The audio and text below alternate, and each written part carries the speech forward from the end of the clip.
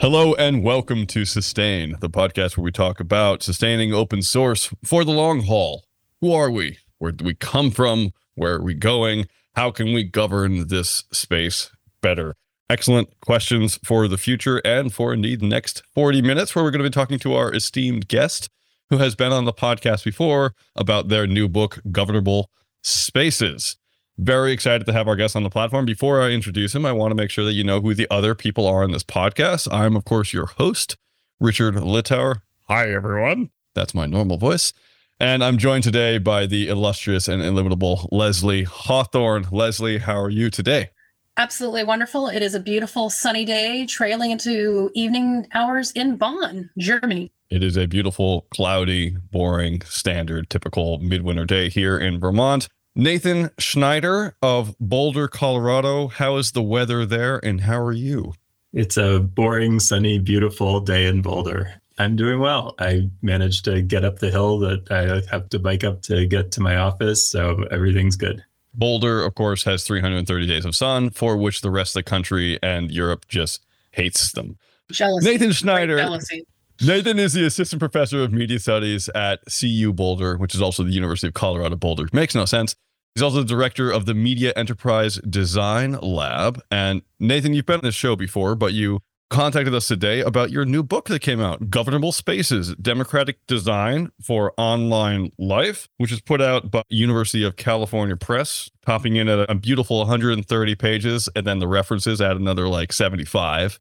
Tell us a bit about this book. How did it start? What's the story? Thank you so much. It's really good to be back. So this book started for me while I was trying to run online spaces, while I was trying to help support what became the title of the book, Governable Spaces. For instance, if you've ever run an email list or a forum or a Facebook group or something like that, you've probably started to run into some of these problems.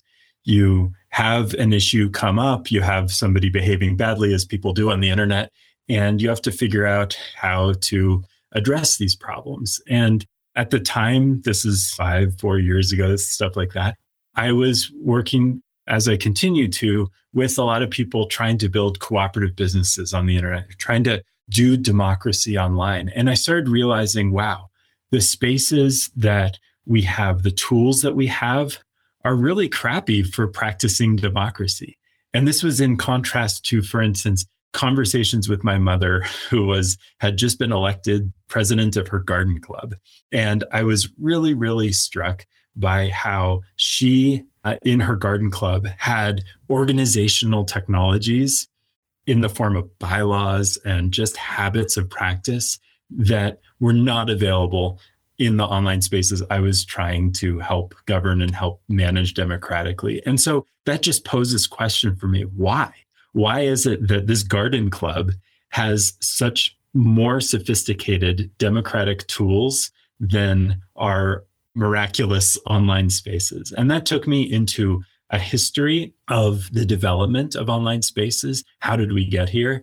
And also some ruminations and anxieties about how the shape of our online spaces might actually be contributing to like the world historical decline of democracy, and could lead us actually to a really fundamental rethinking of how we design online spaces and how we develop policy and infrastructure to support them. So what started out as kind of a little itch turned into a much, much bigger set of challenges and stories.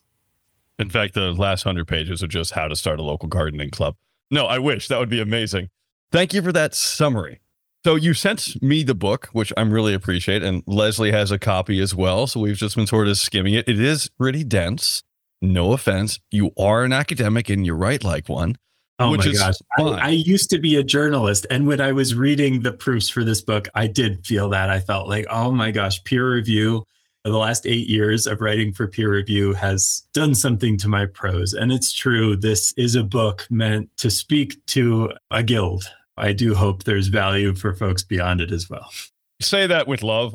I'm a lapsed academic myself. I have written it primarily with fellow researchers and other obsessives in mind. I underlined that and said, it me. This isn't just for academics. It's also for people interested in, say, open source, people who are running communities, people who are working on the email listserv galleys of hell.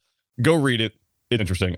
I have a couple of questions, if you don't mind. I just want to dive right in. Is that cool? Go. Okay, so first off, Governable Spaces to me made it sound like it was going to be about either the Capitol building or possibly about, say, Facebook.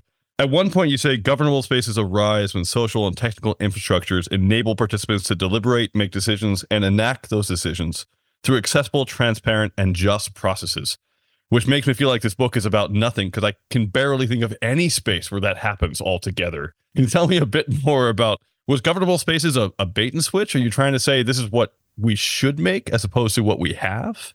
Yeah. While working on this book, I started realizing how much my interest is in what we don't have. It's in the kind of absence of our digital lives. In my work before this, supporting cooperatives and online contexts, that too has often become a study of what we don't have and why.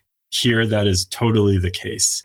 I'm interested in what we didn't enable when designing the early online spaces, the early kind of BBSs and tools for collaboration of different sorts, and the early social networks, and now the social networks we've inherited.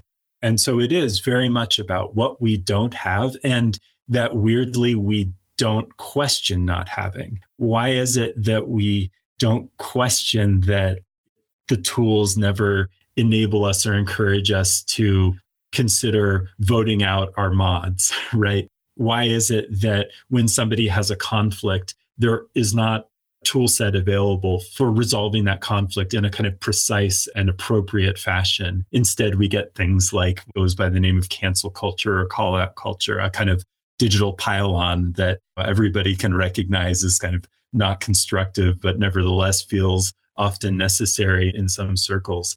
Over and over, I think that some of the deep symptoms that we experience in our online lives and in culture more broadly as a result come from the fact that we don't have better tools, that we don't have better norms, that we have come to accept as tolerable a situation in which our democratic skills are not being mobilized in online space in the way that for pre-digital, like civic associations, like that garden club, we would take for granted. And I think that there is something deeply important about that we need to be able to practice democracy in our everyday lives in order to practice it at larger scales as well. And when we lose it in our everyday lives, we lose the practice, that the habits that we need to practice at larger scales. This is a point that political scientists have been making, going back to the 1830s with Alexis de Tocqueville, and going through decolonial scholars and activists in the 20th century up through people working for justice and many kinds today. And so it's a kind of deeply resonant point among people thinking about democracy for a long time. And yet I don't think it's come up. I don't think we tend to expect that we should be able to have these kinds of capacities in online life. And the point I'm trying to making is, yeah, actually we should.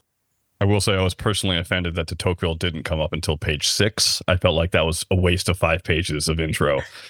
I agree with a lot of what you're saying. I'm totally there with you. I think we should have more imagination in our spaces. We should have more abilities to do things with the tools that we have at hand, and we should have better tools to help us be able to moderate our lives.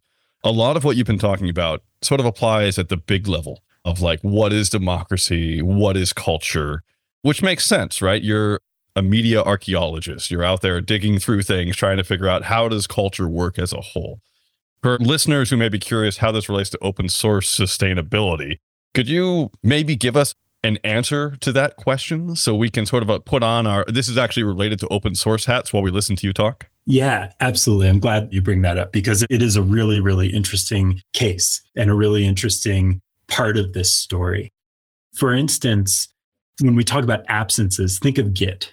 Anybody who's participating, at least on the software level of an open source project, is probably familiar with Git software and the platformization of Git with GitLab or GitHub or whatever tool you use. So Git is an example of what I would argue is a power vacuum.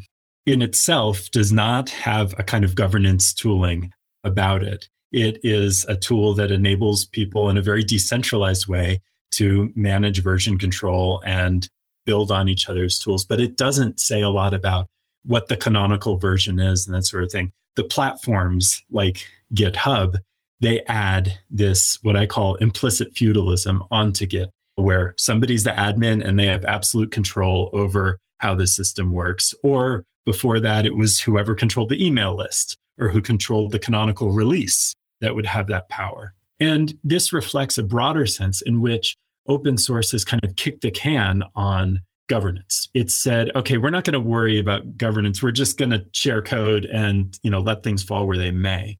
But as a result, it enabled a lot of corporate capture. Two critical things were not built into our open source stack for many, many years: governance and economies. Those had to be done externally from the tool set that open source communities were generally using. And as a result, those generally, in many, many cases, became adopted by corporations. They said, oh, we would be very happy to provide the governance and the economy to support this project. And that meant open source became very, very vulnerable to capture. So that's a deep part of the story of these tools. Open source also provides some examples of how things could be done differently. For instance, in the case of Python, in the last few years, the project went from being under the control of a benevolent dictator for life, the founder, through a participatory process, becoming a kind of reasonable board structure that looks actually a lot like my mother's garden club. And this was actually possible because they had some tooling for adopting improvement proposals for the software. And so they just treated changing the governance as an improvement proposal. Because they had some infrastructure to support collective decision-making, they were able to kind of make this really reasonable shift in the governance as a whole and adopt a kind of sensible democracy. So that was a transition over time. We need to make sure to enable projects to have those kinds of transitions. Another example from open source is the kind of stack, the governance stack structure that one might see, for instance, in the Linux ecosystem. This is a reminder that governance diversity can be really, really powerful. So for instance, you have the Linux kernel under a benevolent dictatorship for life, but then you have the Debian project, which is a kind of famously slow and meticulous democratic constitutional system. And that actually is a crucial layer in the ecosystem that then is built on, for instance, by Ubuntu and other projects that commercialize that slow nonprofit democracy. And I think there's incredible value in that ecosystem and having diverse forms of governance across it. So what I'm arguing for is not to say there's a one-size-fits-all thing that we need to adopt, but actually we need the capacity to have multiple diverse forms of appropriate governance in different ways. And there are some really important bright spots in the experience of open source that I think, broader digital lives could learn from. But in many respects, they've often been the exception that proves the rule. Thanks for that, Nathan. I'm actually really curious to hear more from you about why you believe that the structures that have grown up have done so very specifically without governance as a first order priority and democratic sharing of responsibilities and enforcement of social norms. And I have a follow-up question after that. Great. Well, it's a great question, and one that I've really tried to unravel for myself. I think there are two ways of approaching it, particularly relevant to open source. One is cultural, is kind of libertarian ethos that tries to imagine that we can have a world without collective governance and that we can, in some sense, supplant collective governance with a meritocracy. And so I think many people in the kind of early years of open source and free software relished the idea of a world in which the kind of mess of politics was no longer necessary and in which just the skilled people would rise up kind of by default. And I think a lot of our experience since then has shown us how that is not often the case, that we live in a world of inequality, in a world in which meritocracy sees the value of some things and not others. And that can be a profound inhibitor of progress. And, I think has posed real challenges to the growth of open source. But the other side, though, is technical and a bit of legal. which is that the structure of the internet as we have it is one in which the server is king. The server is the kind of basic unit of governance, the dominant form that the internet has taken. And the server ultimately, this is a bit of a simplification, but is a computer that's plugged into somebody's wall. And whoever's wall that is owns the server and has ultimate responsibility for it. And there were a bunch of cases early in BBS days in the 80s and 90s and into the early internet where people would experiment with democratic governance, with voting on policies and things like that. And then they'd realize, wait a second, my company owns the server and the wall it's plugged into. We are ultimately responsible. We are the ones who have to own up to whatever happens on this server legally. And therefore, we really can't allow democracy to happen. And then, of course, they start realizing, well, also, we don't want democracy to happen because we want to make as much money as we can off of this thing. So there was kind of feedback loop there where the network structure of the system reinforced the business incentives. And so a lot of those early democratic experiments got eroded. And so it's both, I think, a kind of reinforcing social, cultural, technological, legal kind of spin cycle. And we have to be aware that those dimensions help contribute to an outcome that maybe we wouldn't want. And many people in that early internet period didn't want from the beginning. Thank you. So, Nathan, I wonder if you've given any time and exploration in your book to the consideration of the notion that one of the reasons why, in addition to the legal constraints and the technical constraints you've outlined, that part of the cultural constraints that we have is that those who were the earliest designers of the internet and all of these different technological interfaces were themselves not members of historically marginalized or vulnerable populations. And since they were in that situation, they didn't see the need for governance to be added to the tooling, or in fact, governance in the form of, say, things like bylaws, like your Mom's Gardens Club. Absolutely. And I'm so glad you asked this. That story is kind of embedded in that sense of the meritocratic fallacy, but it goes so much deeper. A lot of the early language floating around the early internet, and is still very much with us, is language of colonization. I especially zero in on this language of homesteading, which was a lot of the conversation about the early online spaces like The Well, famous early BBS.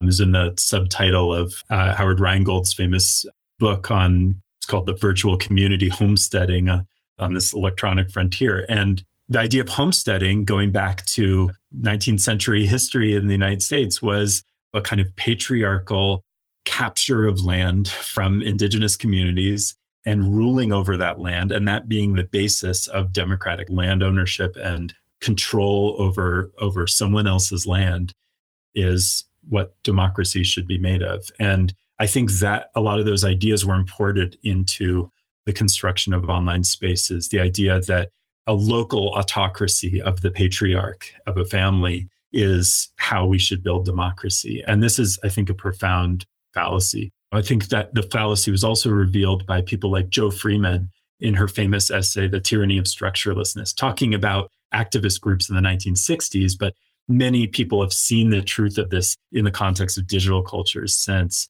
where when we don't establish governance, it actually becomes a kind of explicit governance. It becomes a kind of opportunity for people with existing privilege to just take control by default. And she insists on the need for what she calls democratic structuring in order to counteract that tendency. Try to also contrast this idea of homesteading with a language of home place, which is an idea that comes from bell hooks, the Black feminist scholar, who describes the home place as the home made especially by Black women in the context of slavery and Jim Crow and racism in general. And this is a place of comfort, of safety, of connection in the context of a society that is often against the people making that space. And I think many of our online spaces actually, despite implicit feudalism, despite the structural dynamics, are actually home places for us. And I want to build on that, build on the practice that people are doing. I want to acknowledge also that when I say that these spaces are not democratic, I'm talking about the dominant structures and the designs.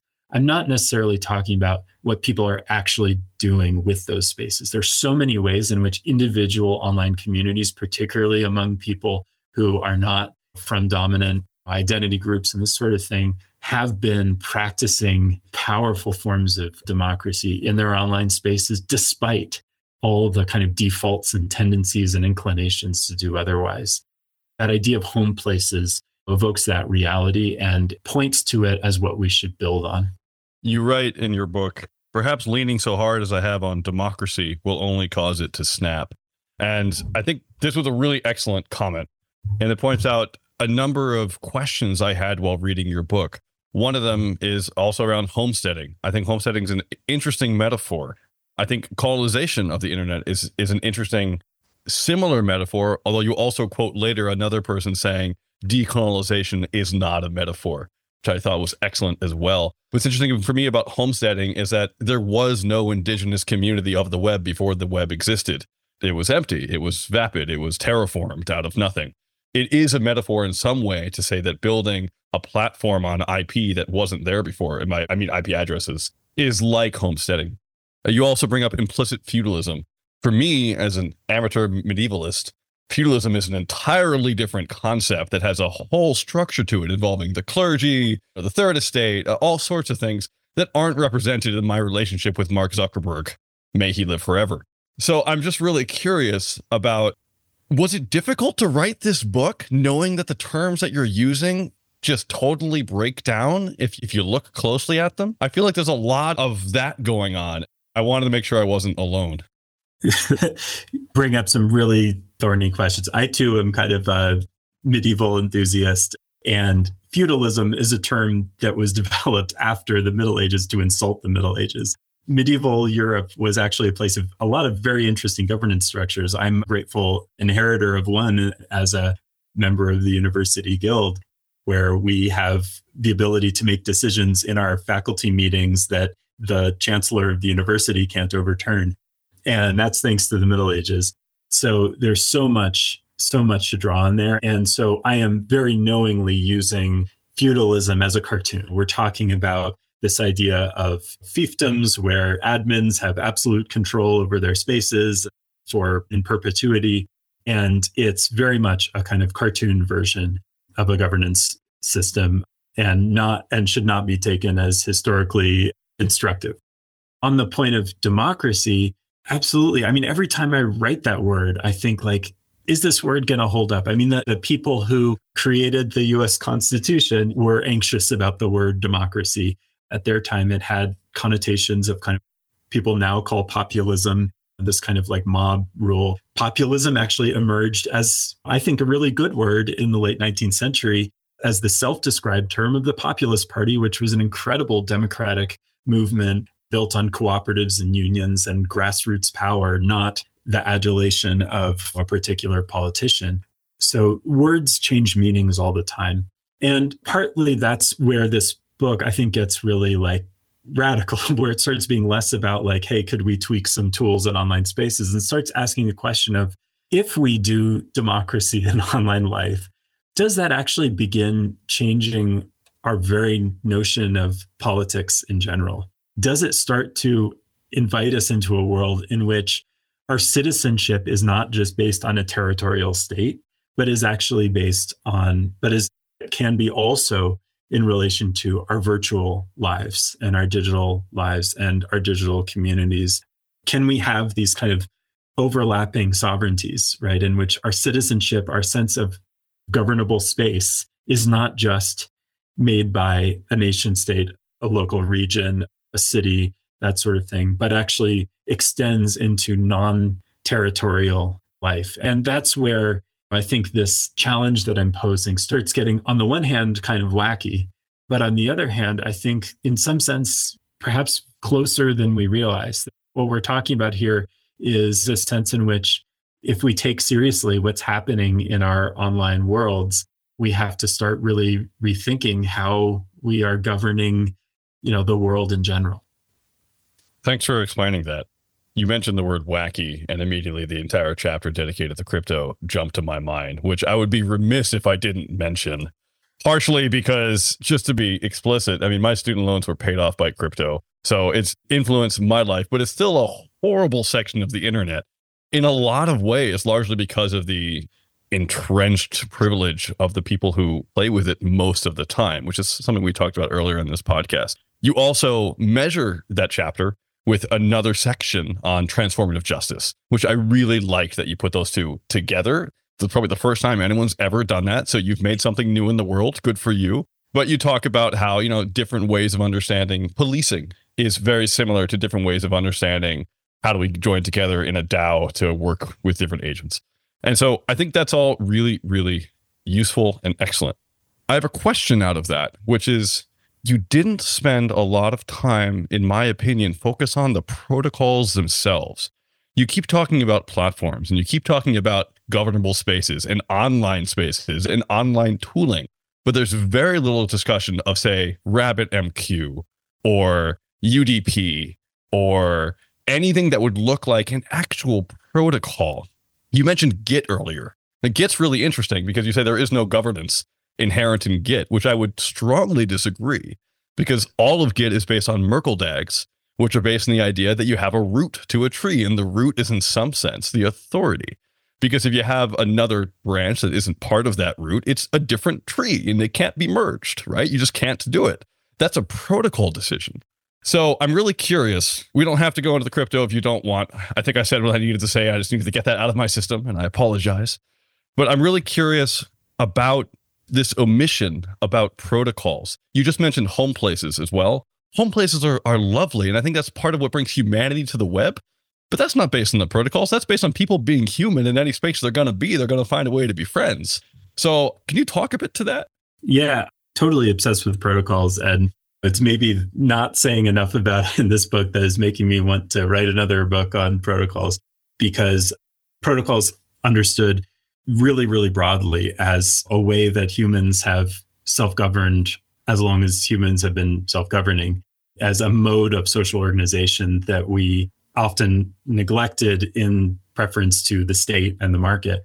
But protocols are deeply important here. And the reason why I do take crypto blockchain stuff seriously, even at a moment where it's like deeply unpopular and where the most visible examples of this stuff are horrific, is that they actually break in a fundamental way at the protocol level, the logic of implicit feudalism, which isn't to say they guarantee it goes away. There's no tech solutionism here, but they create an opportunity in that a protocol like Bitcoin or Ethereum or things built on top of that, like a DAO, are kind of by default user governed. The assumption in them is not that there's one point of failure, one plug in a wall attached to a server, but it's a network that all the participating nodes have to self-govern in some way.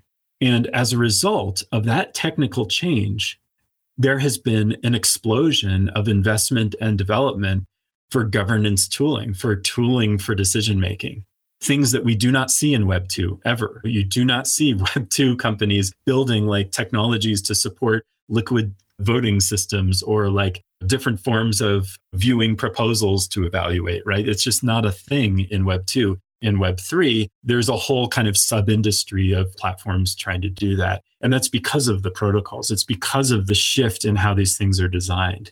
So it is really crucial. Once again, change in technology does not guarantee an outcome any more than the decentralization of the web guaranteed that the web would be ultimately decentralized, or that the decentralization in many respects of Git governance, and yes, you're absolutely right that Git is in some respects a governance system, would guarantee that the power would remain decentralized. Similarly, blockchains are very, very vulnerable to capture, as any protocol is. But it does present an interesting opportunity. And the fact that this industry emerged in the context of that is a signal that actually protocol designs do have profound consequences for the possibilities of democratic governance. And the comparison with the transformative justice activists, these are people often like associated with the Black Lives Matter movement, so forth, who call for abolition of police and prisons, who are trying to find alternative ways of problem solving, of conflict resolution, addressing violence, this sort of thing. The reason I pair them with the crypto folks is that in both cases, they are people trying to find technologies of governance, practices of governance that are not fundamentally reducible to the state and that are fundamentally based on networks and relationships. And so I've been looking at these two spaces out of personal curiosity together over the years. And it's probably true that there aren't many people who have that shared interest, but I can't help but see them in conversation together because on an infrastructural level, I think they're doing something very similar. So we're running into the end of the podcast, but I feel like I would be deeply remiss in not asking you for your thoughts on creating spaces that have the kinds of tools and the kinds of governance that we want. What's your viewpoint on the Fediverse and federated social networking and how that technological change is potentially allowing us to have better democratic governable spaces for our social media communications? Thanks for this. I'm personally a big Fediverse fan. 5 years ago, I co-founded a Mastodon server called start.coop that's a cooperatively governed server. It's taught me, for instance, on the one hand, that this technology opens the door for creating governable spaces. But again, it doesn't guarantee it. I mean, the design of a Mastodon server is still very much implicit feudalism. Whoever's running that server has absolute control, and it still requires, for instance, people with decent amounts of technological know-how to run these servers. And so it ends up indexing on handing power to people with tech skills rather than necessarily people with community skills. And that's a challenge I'm really interested in trying to address.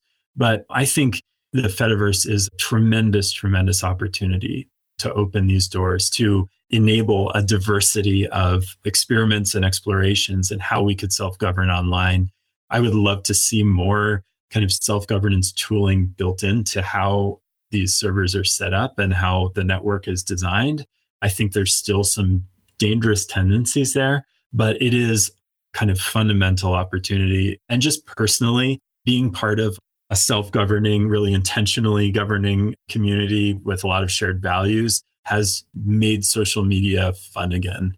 And I'm personally really grateful for that. It has taken years to build, and it's a kind of slowness that we don't usually expect in our social media lives. But I've found that making that investment in building community and building trust and a kind of democracy is really worth it and pays dividends just in daily online life. I love that. Nathan, thank you so much for writing this book. Thank you for sharing it with us today. Is there anything that people can do to get this book or your writings online? Yeah, the glorious thing about this book is it's free. So it's available open access from University of California Press in beautiful PDF or EPUB editions. They've done a really, really nice job of investing in open access, and I'm really glad to be able to participate in that. You can also get a print copy wherever you get books, but this is really designed to be shared and spread, dipped into, and then dipped out of if it gets too hard or too dense.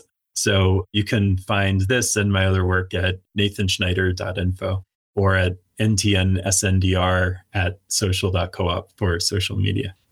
Excellent. Thank you so much. Don't leave yet. We have another part of the show called Spotlight, where we highlight people, places, things, or birds which have given us love and life and meaning recently, or which we just think need a bit of light shed on them. Leslie, what is your light today? I would like to shine a spotlight on my community dev room for FOSDEM co-organizers Laura Chakowski and Shirley Bales. I'm not able to join them in person for the community dev room this year. It is always an honor to organize this activity with them annually, and I'm sorry to be missing being there with you folks in person. I have huge FOMO. Thank you so much. Hope everyone had a great time at FOSDEM. My spotlight is the Vermont Arts Council. Recently found out there's an arts council for my state. I bet there's one for yours too, /country. These are basically people who are really awesome. They're just interested in giving funds and showcasing artists. And if you are hearing this, you're probably an artist in some way, because all human activity is in some sense an expression of art and play. So check out your local arts council, see what they have offering. It's probably pretty cool. Mine is to the Vermont Arts Council. Nathan, what's your spotlight today? I would love to spotlight work of a group called the Exit to Community Collective. It's a group of activists and researchers who have been exploring strategies around how groups can convert to more community ownership and governance. And they've just released a really beautiful new website at e2c.how, How.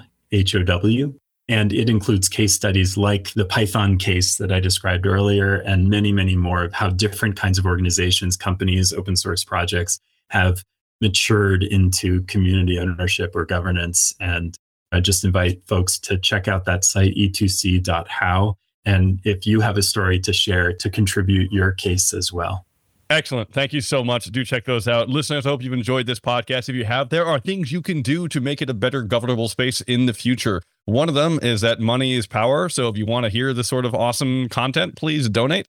opencollective.com/sustainoss. We will take your funds gladly and never give them back, except in words and stuff like that. Please share this podcast wherever podcasts are sold, bought, tendered, whatever. Send it across the sea. Do whatever you can to make sure other people hear this sort of stuff. That would be really, really nice. Like it on Apple, Spotify, Google, wherever you're downloading this thing, whatever horrible tech platform is vending it to you. If you have any thoughts on this podcast, you can email us at podcast@sustainoss.org. It goes to all the hosts. You can also contact us on Mastodon or on Blue Sky, and Nathan is, of course, on those things as well. So if you have questions for Nathan, you can send them to him. You can send them to us. You can go to discourse.sustainoss.org to have a wonderful conversation about this podcast afterwards. Very few people do that. Like, we post it every time, but very few people actually comment. And let's change that. I bet that 10 of you commenting would make my day. So there, the gauntlet has been thrown, and this is implicit feudalism. So make sure to be careful of gauntlets because they're real things. Nathan, thank you so much again for coming on. It's truly excellent. Good luck with the book. And that's it.